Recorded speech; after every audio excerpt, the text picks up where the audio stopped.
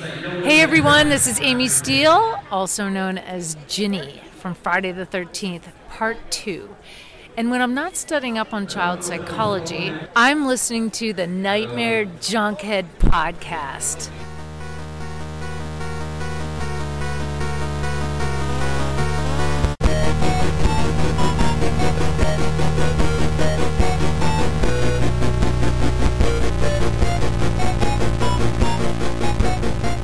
Weaving in and out of your consciousness like a bad dream you can't wake from, this is the Nightmare Junkhead Podcast, a horror podcast that as always and forever will have a healthy fear of twins.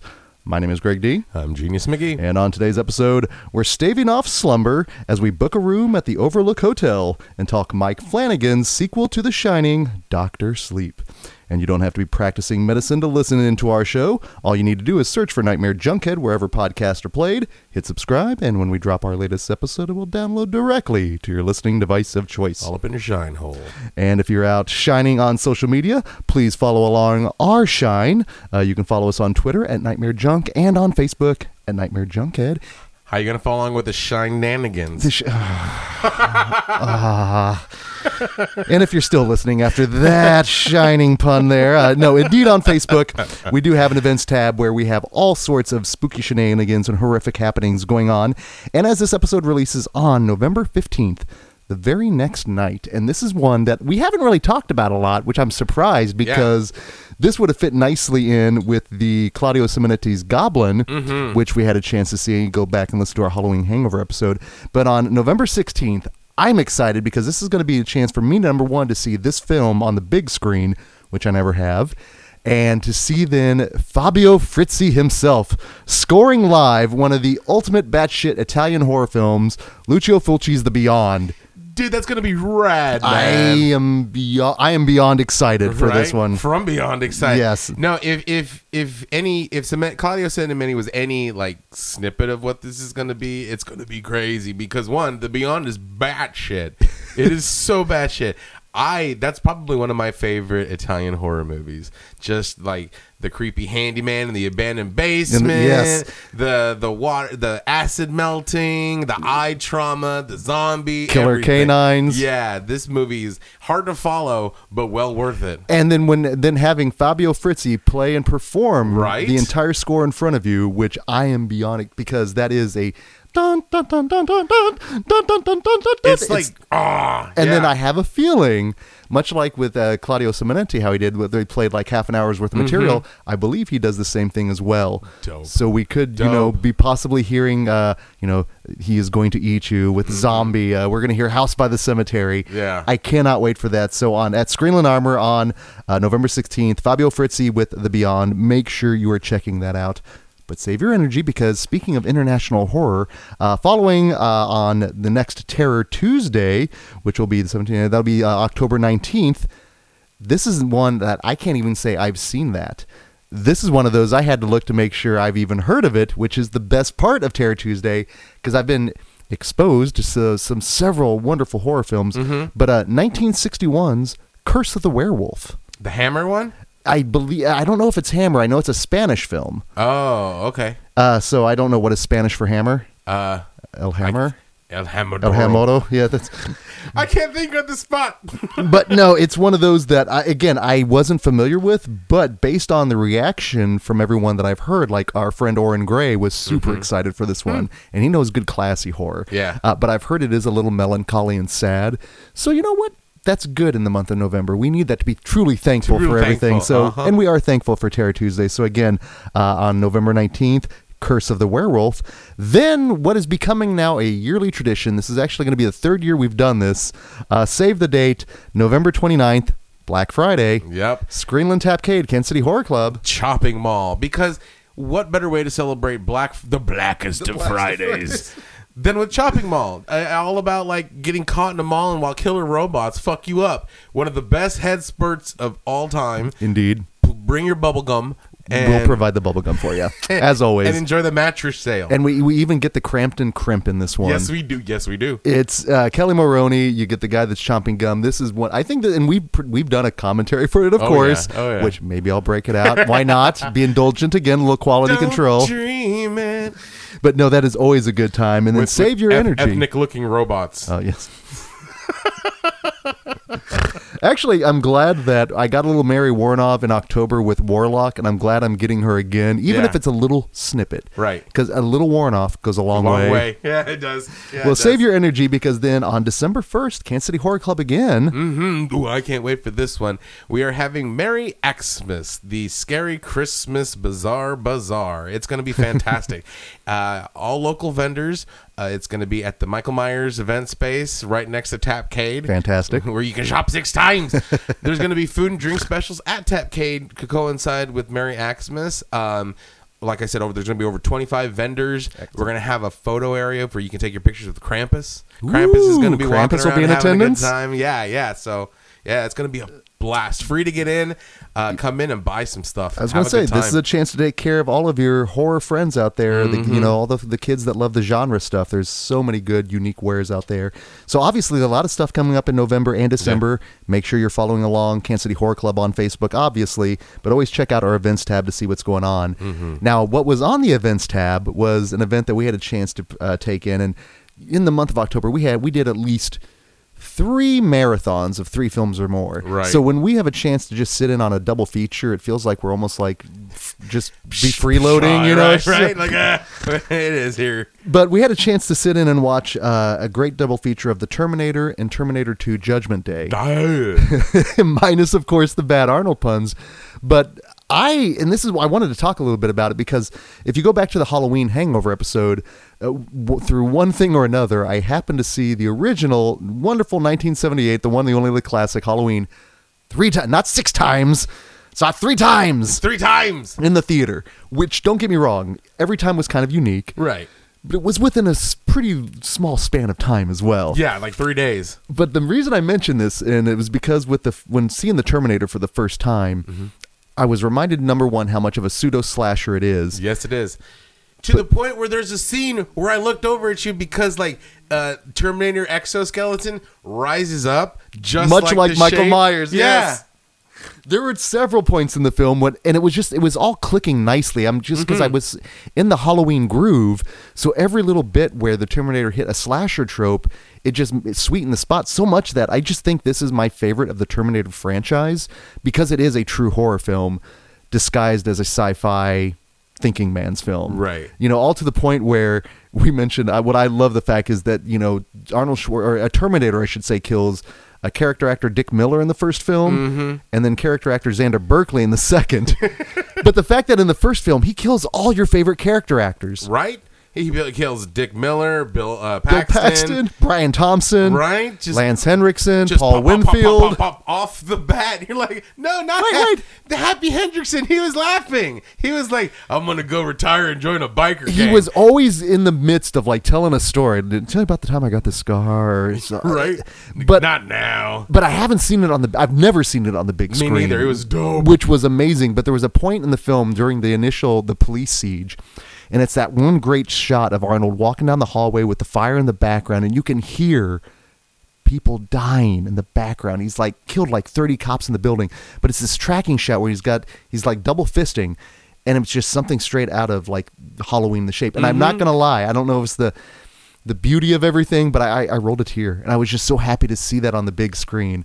Brad Fiedel's score. Still so punishing and wonderful. And the fact that Sarah Connor goes from your typical final girl, where you get then in the second film, and also, again, full frontal Arnold in Terminator, if you forget, ladies and gentlemen. He thunderguns it. He does thundergun it. And that's what you got in 1984. Right. But one thing that I thought it just struck my attention was Sarah's theme. When we first get introduced, because riding her little scooter, right. It's just my memory sparked right to the what's the score, and when we were talking about that, and I'm like, yeah, she's just so it's just lovely and demure and just innocent and she had a rough day at work, right? We all do that, just kind of normal, and then next thing you know, dun dun dun dun dun, the fact that the Terminator theme plays almost like Jaws' theme as he's hunting her throughout, and I think also this is the benefit of seeing it on the big screen. I think you and I both reacted. Also, one of the other times that one of my favorite shots in that film is when Arnold comes jumping out of the fire, jumps up on the hood of the car, and there's that slow-mo shot of him punching through. Right, like Matthias. Yes, very much like Matthias. But then Linda Hamilton's reaction is much like Laurie Strode in The Closet when she's doing like everything she can get away. But it's after that we notice for the first time eyebrowless Arnold. It's so off-putting. It's so weird. I don't know how I've missed it all these years, and I think it might have been an uncanny valley or trauma. I just kept it in the back of my head. I boxed it up, if you will, which we'll get to. But I think we both were like, wait, that's fucked up. Like, Jesus, Arnold. You know, because first of all, he's terrifying because he's this big giant monster. And in 1984, Arnold Schwarzenegger, just a mountain. He is scary in this film. And if you piss him off because you laugh at him, he'll snap your neck like he does that poor lady in the One Streets of San Francisco episode. Oh, yeah, that's right. Stop laughing at me. Snap. Right? Great pre-show in front of this, which was wonderful. Although, Alamo, you're failing me. I need a little pumping iron. Feels like I'm coming. Exactly. Coming in the gym, coming all over the place. I always say this. It's a guarantee. If you ever come to any of our screenings at a Screenland and it's an Arnold film, you'll be coming all over the place. At least 3 or 4 times. Guaranteed. I'm sorry, but that thing is the Simpsons rake gag of Arnold coming jokes. It just never... But also the fact that the ending of this film contains one of my favorite, just the lasting shot of the storms coming in, the crowd, and also the tragedy of the fact that Kyle Reese's character is the fact he's like, I came back in time for you, Sarah, but I was always wondering what you were thinking when that picture is taken. Mm-hmm. And what she was thinking of was him. That one night they had together. Yeah. Oh my God, that broke my heart. I was like, are you kidding? And then that has no place in this little low budget horror film. And then watch out, the storm's coming, and here comes this ominous yes. Dun, dun, dun, dun, just this big evil death storm coming. And had the fucking rad. Had the film ended there, had we got no more Terminators, this would probably be a film we'd be looking back going, oh, this is like the most amazing little low budget sci-fi horror film that no one talks about. Mm-hmm. But a lot of people talked about it. And unlike now, well, actually, no, I should say it only took us 7 years for this sequel. It took us 39 for the one we're going to eventually get to here.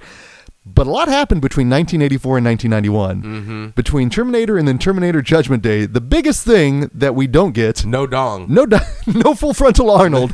Back in 84, he'd do that. In 91... I'm not coming. I'm not at all. But also, this becomes the family-friendly Terminator. Yeah.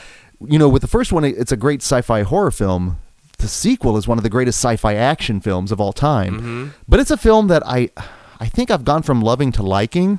Yeah. And maybe even appreciating more than anything. Really? Yeah. Really? And I think it's because of the contrast between the efficiency of the first film and how...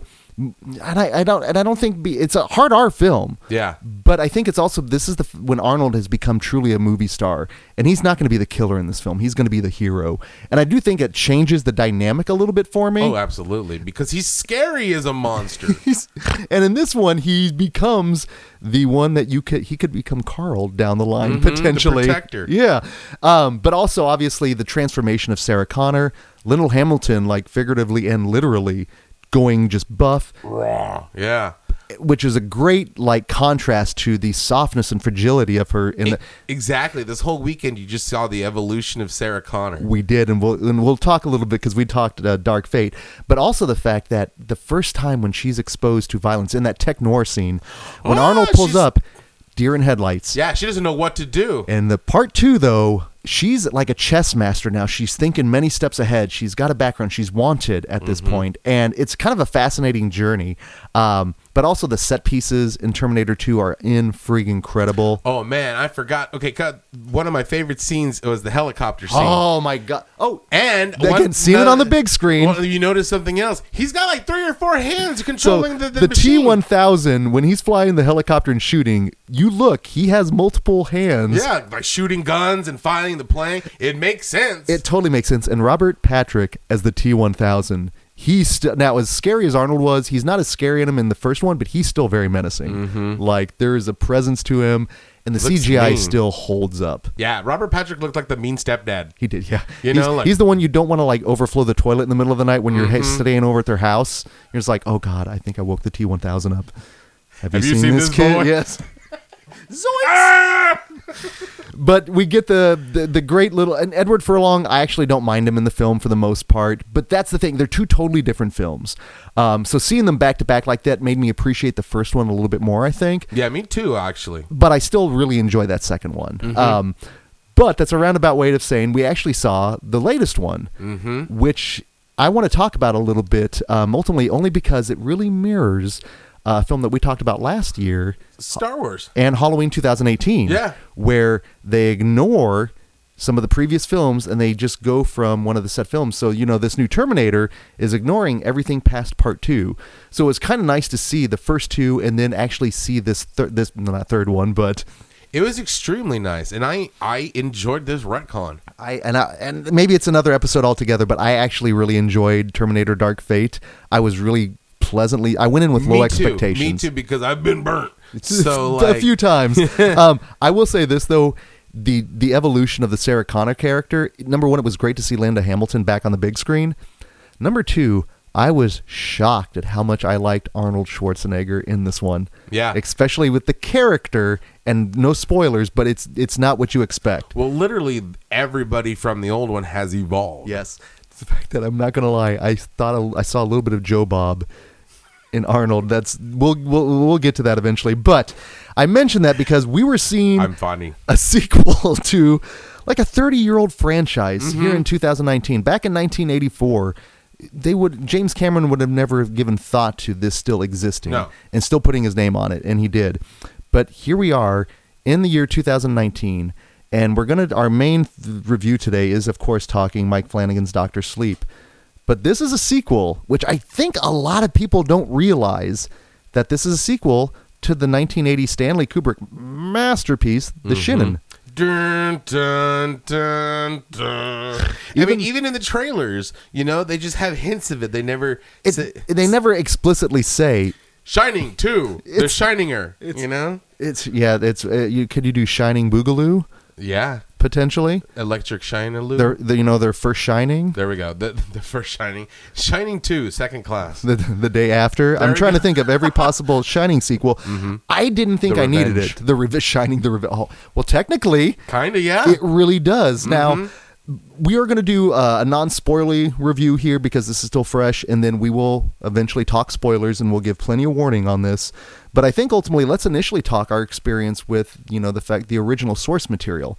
And here's a spoilerly thing here. In a few months, I can guarantee we'll be going into this film a little bit more. Oh yeah, we're going to be delving deep into The Shining because we're staying at the Overlook. We are going to. Yeah, we're putting our reservations in for March, as it turns out. But not 2372. Not at all. I'm telling you, it's coming up. Mary, there's going to be an over/under of Mary tonight. And in March. I think The Shining is one of those films that even the normies know of. Oh yeah. Everyone knows The Shining. And if you've never seen The Shining, you still know The Shining. Everyone has I've seen that with The Shining. Yeah, because the iconic blood coming out of the thing, or the "Come play with us, Danny." Here's Johnny. Exactly. The red rum, Even in UHF. There's a red rum reference in there. So, it's seeped into popular culture, popular consciousness.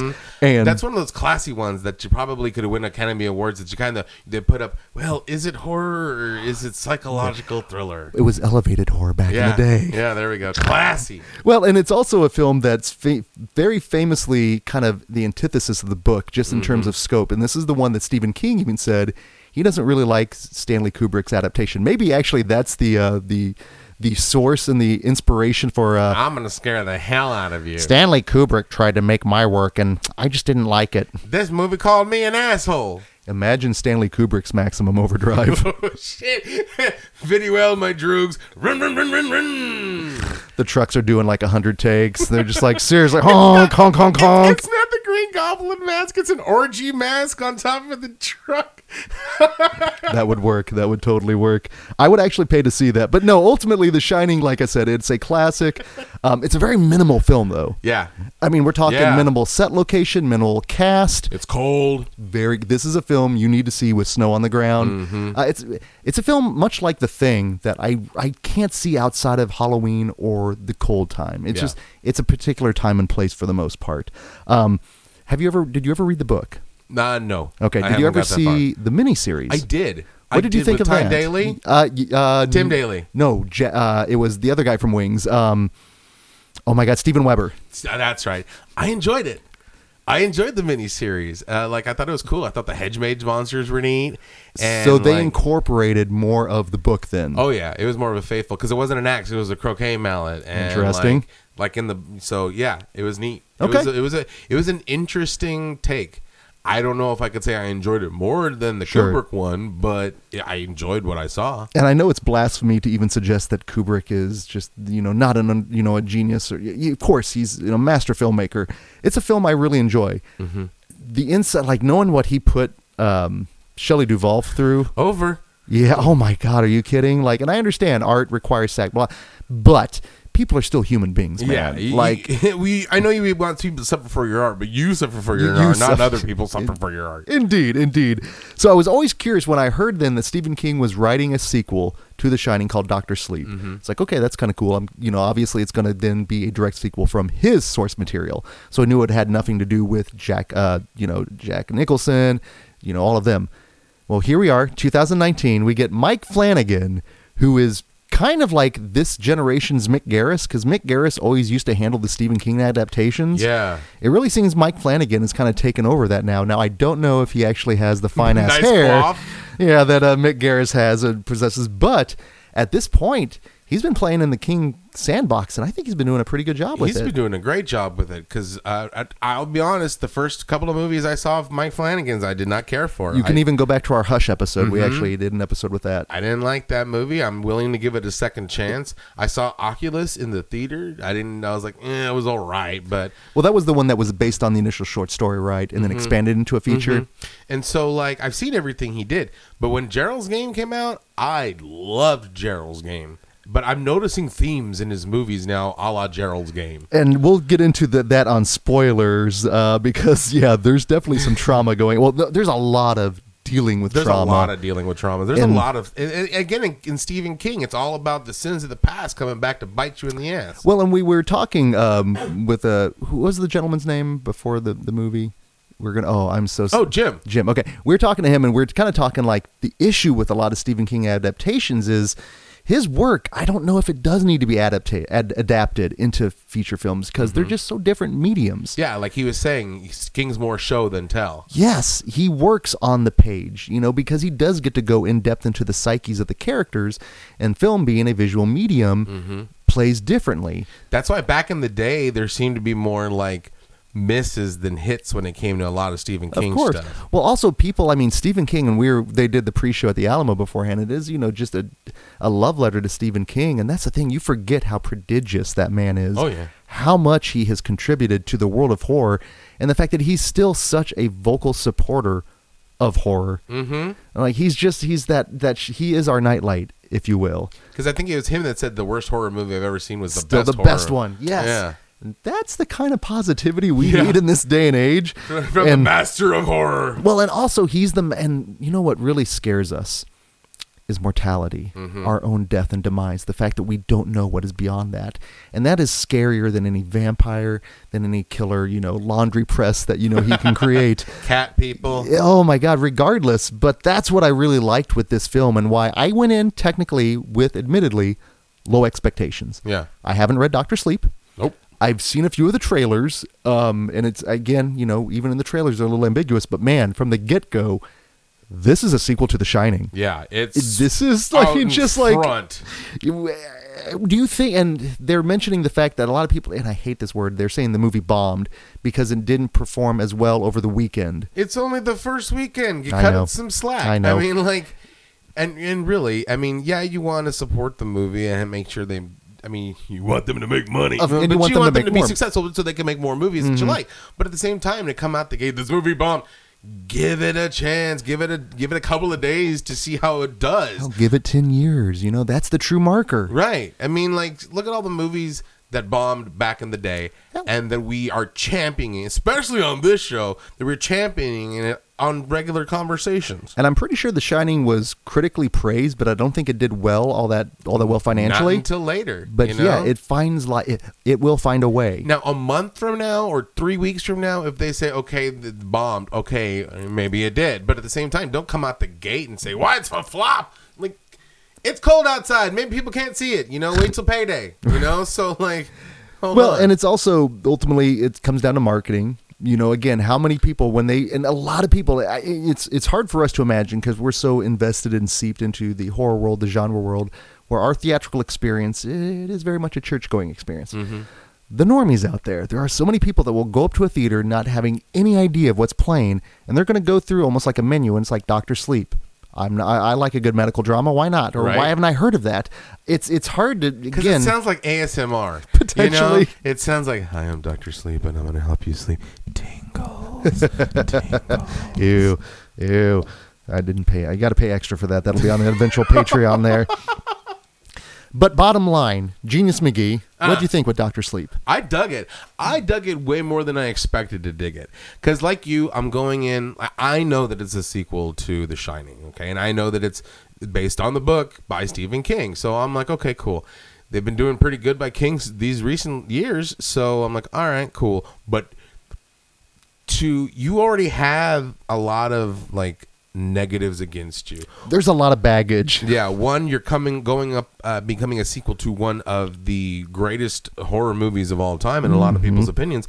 You're using the material of someone who hated one of the greatest horror movies of all time in a lot of people's opinions. And you're still, while you've made some hits, but if you say, hey, it's Mike Flanagan, normies ain't going to say, oh, who the fuck is Mike Flanagan? It's not like you're saying Kubrick. Although I will say, through Netflix, I heard more people talking The Haunting of Hill House, the Netflix series that he did, than Gerald's Game and all the other stuff. So, I think it's eventually, you could say, the guy that did The Haunting on Hill House now. Potentially. Mm-hmm. That you could kind of maybe stab into that vein, if you will. And so then, even then, the people, because I haven't not yet seen that show. I know, I've seen that. Yeah, me too. I've seen it, yeah. It's about Chris Kattan, right? No, so and Liam Neeson. No, so you already have all these detriments against it, but so I was going in with like lowered expectations because you got The Shining, All right. So when I went in, I'm like, okay, cool, Dr. Sleep, let's see what it is. And I was like, I walked out of there going, that was way better than I thought it was going to be. I don't know if it was because of the lowered expectations or just they put on a good show. I think they really did put on a good show, top to bottom. Ultimately, let's talk about the cast, because if you aren't, and I was actually surprisingly caring with a lot of the characters here. So from the start, Ian McGregor playing Danny Torrance as an adult, and this is not a spoiler. It's in the very beginning of the film, but for a second there, I was like, Ian McGregor, he's always flashing a little bit of his naughty bits. Hang dong. We're going to see some of Obi-Wan's lightsaber. And there was a bit where I was like, okay, there we go. Thank you, Mr. Flanagan. That kept it spread. Ultimately, keep it classy, Mike. He did. And I loved him in it. I thought he was great, actually. At first, I kind of despised his character when he was... Well, yeah, because he was still going... He was still going through... He still needed to be fixed. But I was on that journey with him. He killed it. He did it good. All the pathos that he brought, all the energy, and I was like, okay, I can see, because even in his eyes, you could see all that pain and trauma. He did it very well. And I'm glad they brought in some of these A+ actors here. Not Carla Gugino, who I thought it was, but Rose the Hat, as played by Rebecca Ferguson. Ooh wee! Not to get creeps of nostalgia here. She's beautiful and scary. Plays just that menace, that real subtle menace to her, but she I think we mentioned it was like a Fleetwood Mac kind of like witchery thing to her. Yeah, exactly. She's like that one beautiful scary girl that that's like really into Fleetwood Mac, and you're like, you're a little bit dangerous and you might be actual witch or a vampire, but I'm willing to roll the dice. Deal breaker? Not a deal breaker, because she was dangerous and beautiful. Like, you didn't want to be her prey, but at the same time, if I was her prey, I'd be like, okay, I'm cool. Sure. Sure, why not? So, to go ahead, steam away. Well, and then she's got her little crew with her. And this is obviously not a spoiler itself, but they are seeking out the Shiners, if you will. Speaking of the Shiners. The Shiners? They roll around in little cars and have the hats. Where I'm from, we call that shining. Honk, honk. Would you like to donate? Would you like to go to the circus, the Shiner Rodeo? Playing the one that shines the brightest, newcomer, she plays Abra, Kylie Curran. She was a revelation. She was She was amazingly good. She stole the entire movie. Every time that she was in the same scene with Ewan McGregor, I was focused on her. Were you shining to her? I was shining to her. She was great. And she brought so much character. She brought a lot of energy, youthful, like not an optimism, but not a naivety either, but just get 'em attitude. Yeah, she had spunk and moxie. Hasn't been exposed to enough of the trauma out there that her gift is an exciting thing. She embraces it, and from the get-go, it's really cool. It's really cool. They used in the metaphor, she wasn't like willing to cover up her shine. Yeah, no, she wanted let it dim. She wanted it to be as bright as possible. Another, man, you want to talk about uncanny casting. At the very beginning of the film, it's set still in 1980, and podcast favorite, she's in the very first episode. We praised her performance to the stars, but Alex Esso just nailing Shelley Duvall. Shelley Duvall. It's incredible playing Wendy Torrance in this one. The physicality, the mannerisms, the delivery. It was incredible. Even when they recreated the scene later on in the movie from The Shining. Oh yeah, when he was going through with the axe. And I couldn't tell for a second. I was like, is that Wendy? Is that Shelley Duvall? You know, she was so good, and I was like, hey, and this film is actually filled with a lot of those people. Bruce Greenwood from Gerald's Game in this one as well.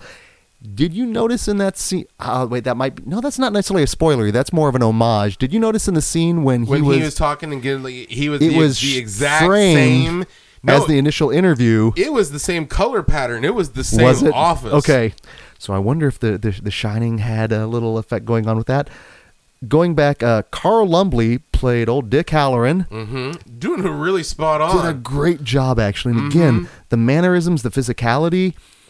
Normally something like that might take me out of it, but I flowed with it. I thought it worked really well. It worked really well because easily everything could have turned into Uncanny Valley. Yes. Well, and nowadays that's what they do. Go back to what they did with Tarkin when they brought back Peter Cushing.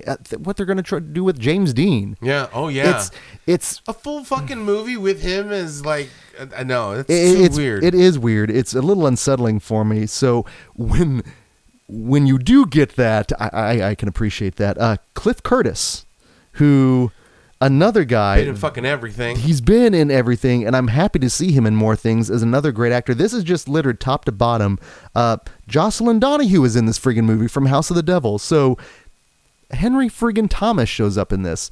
It's, again, Elliot phone home. Top to bottom, I thought it just was wonderful. Now, the look of it also, and with some of those shots in there specifically, they nailed the look from the 1980s. And this was Michael Man,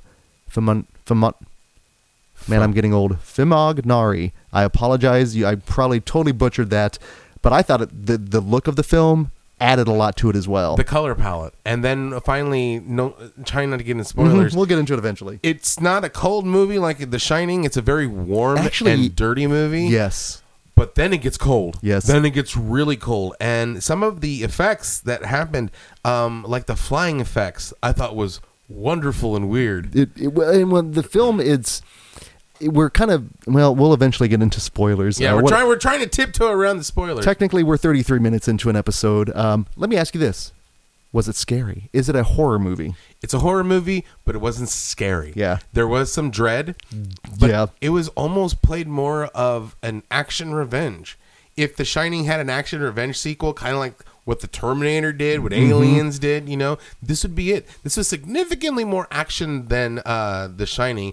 Significantly more, not as much dread, but there was it was like chase and capers. Yeah. It was... But it worked. Kind of a weird road film. Yeah, it worked. I thought this would be an excellent companion piece to The Shining. Oh no, this is one I think would play interestingly back to back. Now, granted, you got to take yourself a little bit of time there because it's a long fucking movie. This is the year of 2019, the year of the long movie. I would also. It's definitely a horror film. Dreadful. Don't go in trying to look, I'm going to be scared. There are some, not jump scares, but kind of the loud scares in there due Tension to the breakers. score. Yes, which, it's The Newton brothers put together the score on that one, and when you're going up against Wendy Carlos's original, which still, it haunts the score as itself, yeah.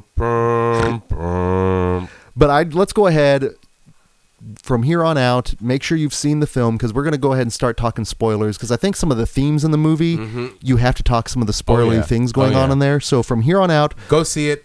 If you recommended, it's recommended. Absolutely. Check it out. Go make your own opinion. But seriously, you can have a worse night. Yeah, no, we're gonna start writing some subscriptions for some spoilers here. Get your shine on. Indeed, there's some heady stuff going on in this film. There is a lot to unprocess in this movie. I think this film really affected me in a number of ways, and this is a film I need to watch. And at this point, I probably need to read the book as well. Dude, I almost cried in one of the scenes. I was affected several points. What do you remember which one it was that got you? Oh yeah. Okay. It was when he first becomes Dr. Sleep with the cat and the old man. Oh, I almost my eyes were starting to water, and then later on when he does it again, I was like, oh. So this movie is all about mortality. It is all about what we do while we are here. There's the fear of death, of what is beyond, about what we will do to stave off that eventuality. But there's also that moment of peace, of embracing, of the fact that they say, even in the film, there is more. There's more. It's not over. And again, that is something that, we create mythology, we create religion, we create all these things to salvage these wounds that are uncertainty. What is beyond? Well, with religion, it tells us, if you do good on earth, you will go to heaven. With Buddhism, if you continue to do good, eventually your reincarnation, you will reach nirvana. There's all these things about what we do while we're here. And there's that bit where the guy was like, "I'm not worried about hell because I've lived a pretty good life. Right. I'm just worried about there's been nothing, and I'm scared." And he goes, "I know it's coming. It's been coming for a long time." And I'm ready, but I'm not, and I can understand, of course, because no matter how badass we think we are, how ready, when the death comes knocking on our door, who knows how we will respond? I know if it's anything like Michael Myers in a tent, I'm gonna leave your ass behind, my friend. Right? But the fact that he's there and he calms them in his gift, and his ultimately, cat. The cat, which now I know that was like now actually, are you afraid every time Owen and them come up, they're like, soon, old man, soon, old man. I this was that scene just. It got me. That was also nice for his shining to have a purpose, and it gave him purpose, and it really to help him. Like, there's that line. It's like, "Are you okay around old dying people?" It's like, "No, it's fine." What does he say? Like, the world is basically a hospice with like open air, fresh air. Yeah. I was like, well, that's kind of dark, but I can see what you're saying. Well, it's just the inevitability of everything. And he's finally, and I think that gave him a purpose because he could use his gift. Because until then, he hid his gift under the guise of alcoholism. It was the only thing that like you said, it was the only thing that shut all the voices up. Yeah, that dubbed The Shining. So another thing all throughout this film is addiction. The specter. I mean, The Shining itself, the original film, and the circular effect of it. It's constant. And there's that moment in the film when he's 8 years sober. He's at his AA meeting. And he has that bit where he's talking about how that was how he channeled his dad, was being drunk, because that's what he always knew with Jack Torrance. And that was actually kind of surreal to hear those names out loud in 2019 on a big screen. Right. Just in a realistic way. Yes, very much so. Because he's not like, my dad went and tried to kill me and chop me up. But he's like, no, my dad wanted to be here. He tried to quit and he failed, but also it was the hotel that was doing evil shit to him, so I think he gave him a little bit of credit. Which comes back to that revenge bit. But he gave him some credit because this is from my dad who tried so hard to be where I'm at right now, and here I am, And so that was like a forgiveness, because even though like he's trying to go and kill him with a fucking axe in the middle of a snowstorm, he goes, at least he tried. Well, there's the figurative demons, the literal demons, the ones that manifest themselves, the ones that no matter how far you box them up, they're still there. You haven't truly dealt with them. And that's another thing that I found interesting, is the fact that all these demons kept haunting young Danny, even though they got away from the hotel. That's what kind of the foundation of this film is. The road trip. It's the demons that chase you no matter where you go. They're going to keep going, because there was a line where the friend says, "Are you running away?" And he goes, "I'm trying to run away from myself." And he goes, "That's a hard thing to do, because wherever you go, there you are." That was kind of like Banzai. Right. And so I was like, Okay, and you're 100% right. You can't run from your demons forever because they will come because they're with you. You are your demons. Yeah. And so you've got, and again, the specter of the alcoholism that is hanging over him, the fact that we open up with Danny, and like you said, he's in a bad way. Like he's in a bar fight. That scene, actually, when he wakes up the next day, the girl is puked next to him. He's like getting ready. The fact that Scatman comes back as his conscious. What you doing, Doc? His Jiminy Cricket, which and is, he, at least leave him some money. And so, like, I didn't realize that, like, she probably died in her own vomit, and he left the baby with the there. baby there. That's why that ghost came back to us like, you killed us. You killed us. You left us to die. And so that's fucked up. And again, there's your hero, ladies and gentlemen. Right? So he has a journey to go through, which he truly does. Because he did suffer some horrendous ass trauma. Oh well, and as a 5-year-old, right? My God. And you saw it, like he stopped talking as soon as they left the Overlook. He didn't say anything. And it wasn't until that he has that conversation with Ed, and he's like, "No, here's this special box. You're going to have a box like that in your mind that you're going to put these things." And it's that old lady in the bathtub that is throughout this film. Yeah. She is the one that's always, and there's that great shot when he walks in, and he just opens the door, closes it, hear a little bit of a commotion, and he just walks out, and he's like, "Hi, Mom." And I'm fine now. And you're like, "Oh, interesting." But also, is that a good thing? Again, ignoring it, like you dealt with it initially, but you still haven't fully dealt with it because it's still lingering there. And whether that's just a good metaphor or literal, I think it plays well. But it helped him go on. It did. Well, eventually, though, I mean, it's going to come back. Yeah, because if you box up all those demons, they're still there, and they're going to manifest in escape one way or the other. Trauma is another thing, and that's what we get. And again, how are you dealing? Oh my God! Okay, but Mike Flanagan loves some beating up. So some like hands. Fulci has the eye thing. I think Tarantino has the foot thing. We've come full circle now. We're gonna Frankenhooker. Eye, hands, and feet. Verhoeven has asses. Oh my God! But this is the second one where we get some severe hand trauma going on. Maybe that's just King, or maybe it's just Flanagan, just like, oh, this is my favorite kind of King. I like this hand stuff. And you know how you tell it's a truly Stephen King movie? Because they will fuck up some kids. Oh, my God. Kids get decimated. Now, okay, let's go to the kids for a little bit. I wasn't scared with these vampires. I wasn't scared at all in this movie. So, and they're kind of like shine vampires. Yeah, they're shine vampires. They don't turn into monsters until they die. Right. But, like, I guess reveal their true form. But they just look like normal, beautiful people. And, like, except for the one that looks like Mark Boone Jr. But anyway, so... Because he was the diddliest one of them all. He was the one that had He had the van and everything. No. And again, that's not all right with me. No, it's... So they meet up, and she goes, "My name is Violet," like the flower, and she starts eating the flower, and she goes, "These flowers are tasty. You're not supposed to eat flowers." "Yes, I am."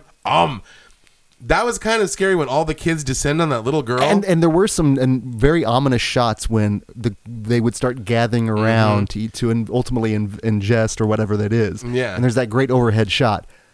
But it wasn't. They weren't like menacing and terrifying. I think because like they're beautiful, So like I'm not gonna be too scared. Plus like I don't shine, but like fair.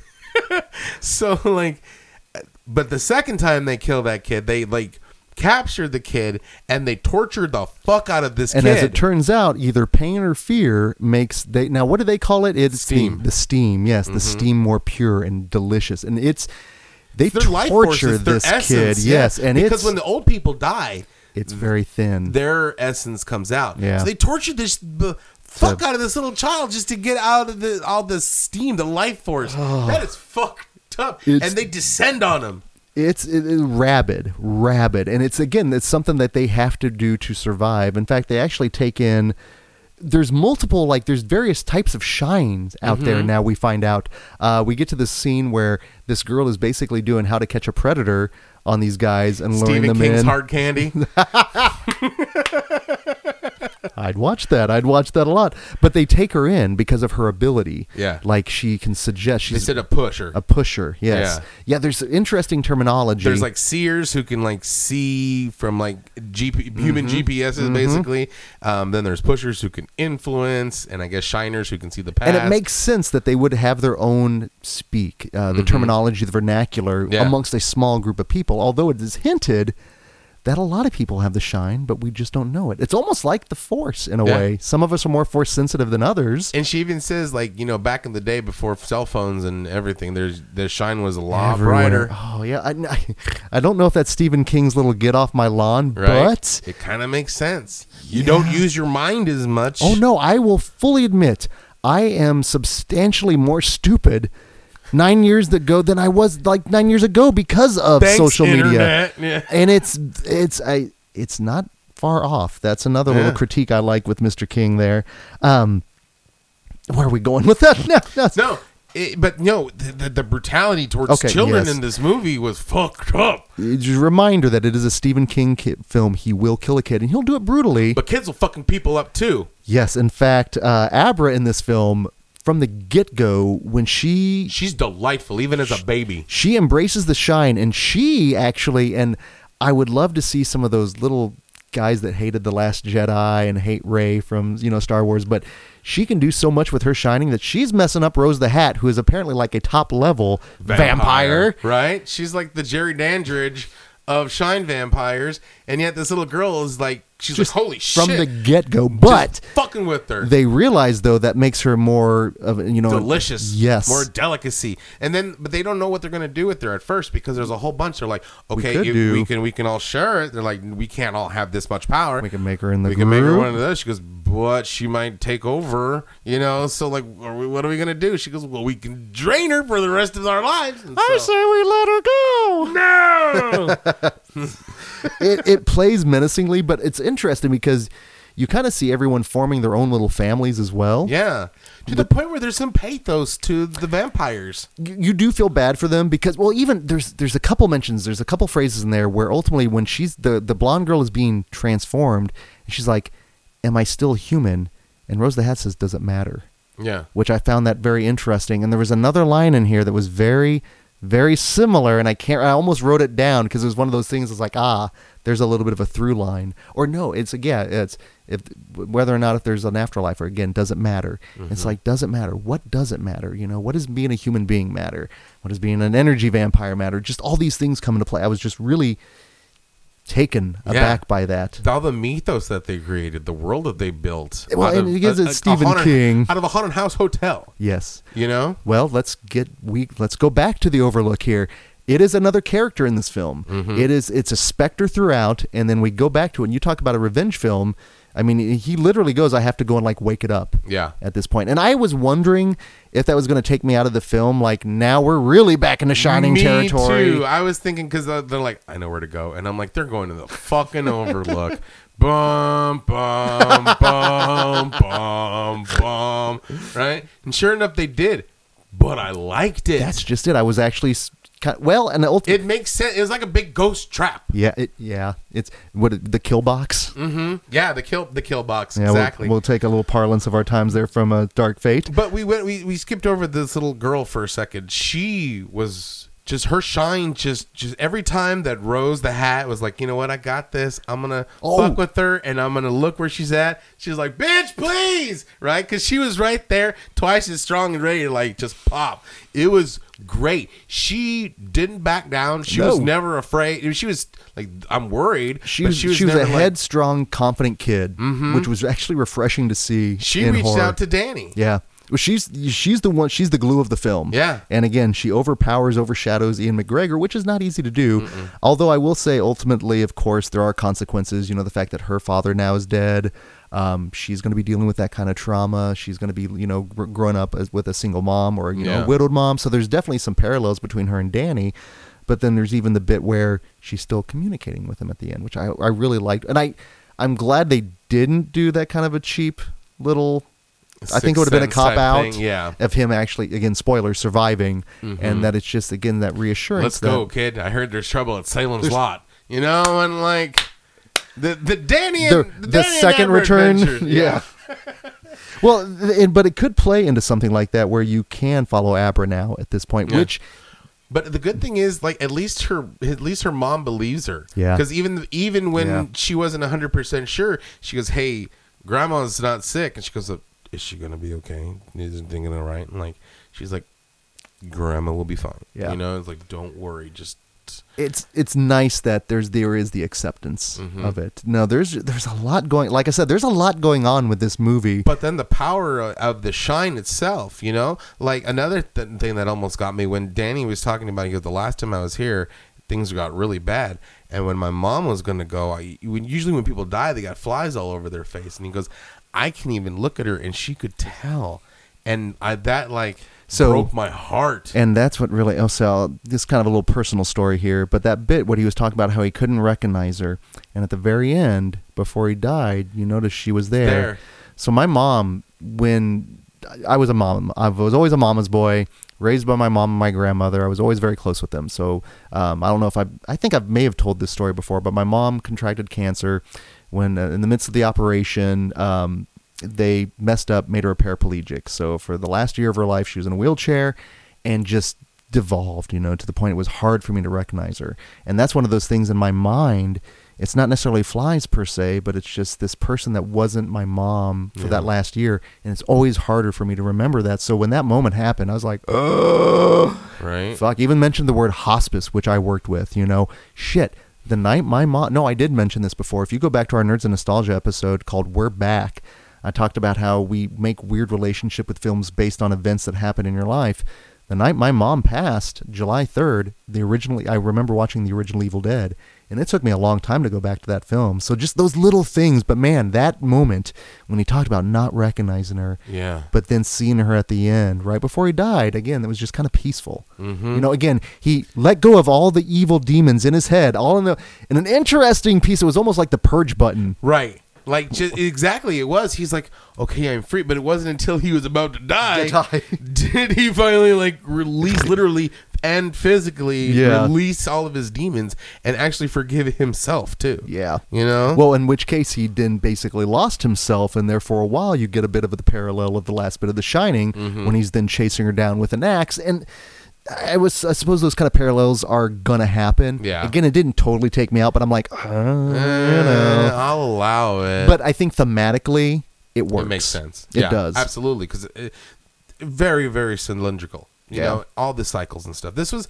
extremely well done, and to feel so much pathos and emotions in a movie like this, a Stephen King movie, because seriously, the mortality thing is one thing that gets me. The whole mom thing's another thing that gets me. The whole what happens when we go is another thing. Of course, all these questions, all the things that it deals with it well, and in an intelligent way. I'm not saying this is a super smart movie, but it's not like, hey, check it out, we're going to make a Shining movie. It's not one of Stephen King's yokel characters, right? That would have well.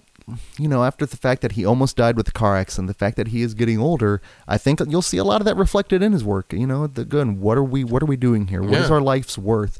With Stephen King, he leaves behind a legacy, not only with his work, but with, his little kid. Yeah. Who is also genre of icon now. It's unreal. And I love the fact that, he changed his last name to separate himself from it. Man, but he is still turning into Yeah, he does. Just like how Nicotero is turning into George Romero.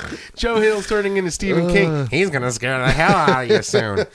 Well, I love the fact that for so many years now, Stephen King has been providing such great content for the horror world and outside of the horror world. He's the fact that Stephen King is the one that can bring the normies and the horror people together. There's a unifying thing in that, and I love that. And I talk about his legacy. We really need to appreciate him while he's still here. The fact that he's out on Twitter all the time, I love. He's a beast on Twitter, man. He's a beast. He's phenomenal. That's funny. When the president blocks you... Yes, I'm more of a Dean Koontz fan myself. Right. But I don't like him scary. Don't like him scary. But I appreciate that. I also appreciate that we have people that have grown up on his work. And does stuff with reverence. Yes. Because if they would have made this Lawnmower Man or something, that would have been horseshit. Come on now. You can't go wrong with sexy Jeff Fahey. Or I should say, transitioning special Jeff Fahey to sexy Jeff Fahey. To CGI Jeff Fahey. But like, no, it's but between this, I think we were the rare people that actually enjoyed the Pet Sematary remake. I enjoyed the Pet Sematary remake immensely. But I think we're going to definitely get more adaptations. Hopefully, this will definitely find an audience on home video. I know this will.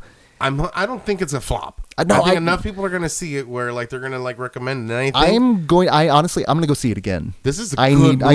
I need to unload some things here. I need to unload my baggage, right, if you will. But no, seek this one out. I highly recommend this one. Me too. The doctor. This is I would rank them high on whatever kind of a website that is, like WebMD or whatever. rate my doctors. I don't know. Rate my doc. Hotdocs.com. Potential. Oh no, not the hot docs. But I believe then this is going to be next week's episode is going to be our special Thanksgiving episode, and we couldn't think of a better way to give thanks than to provide a commentary track for a film that, and honestly, you want to talk about therapy. Yeah. Our commentary track, pretty much, you need to sit on a couch because we're going to feast on a little film called Blood Rage. But it's not cranberry sauce. It is not cranberry sauce. So until that time, this is Greg D. I'm Genius McGee. And we'll see you in your dreams.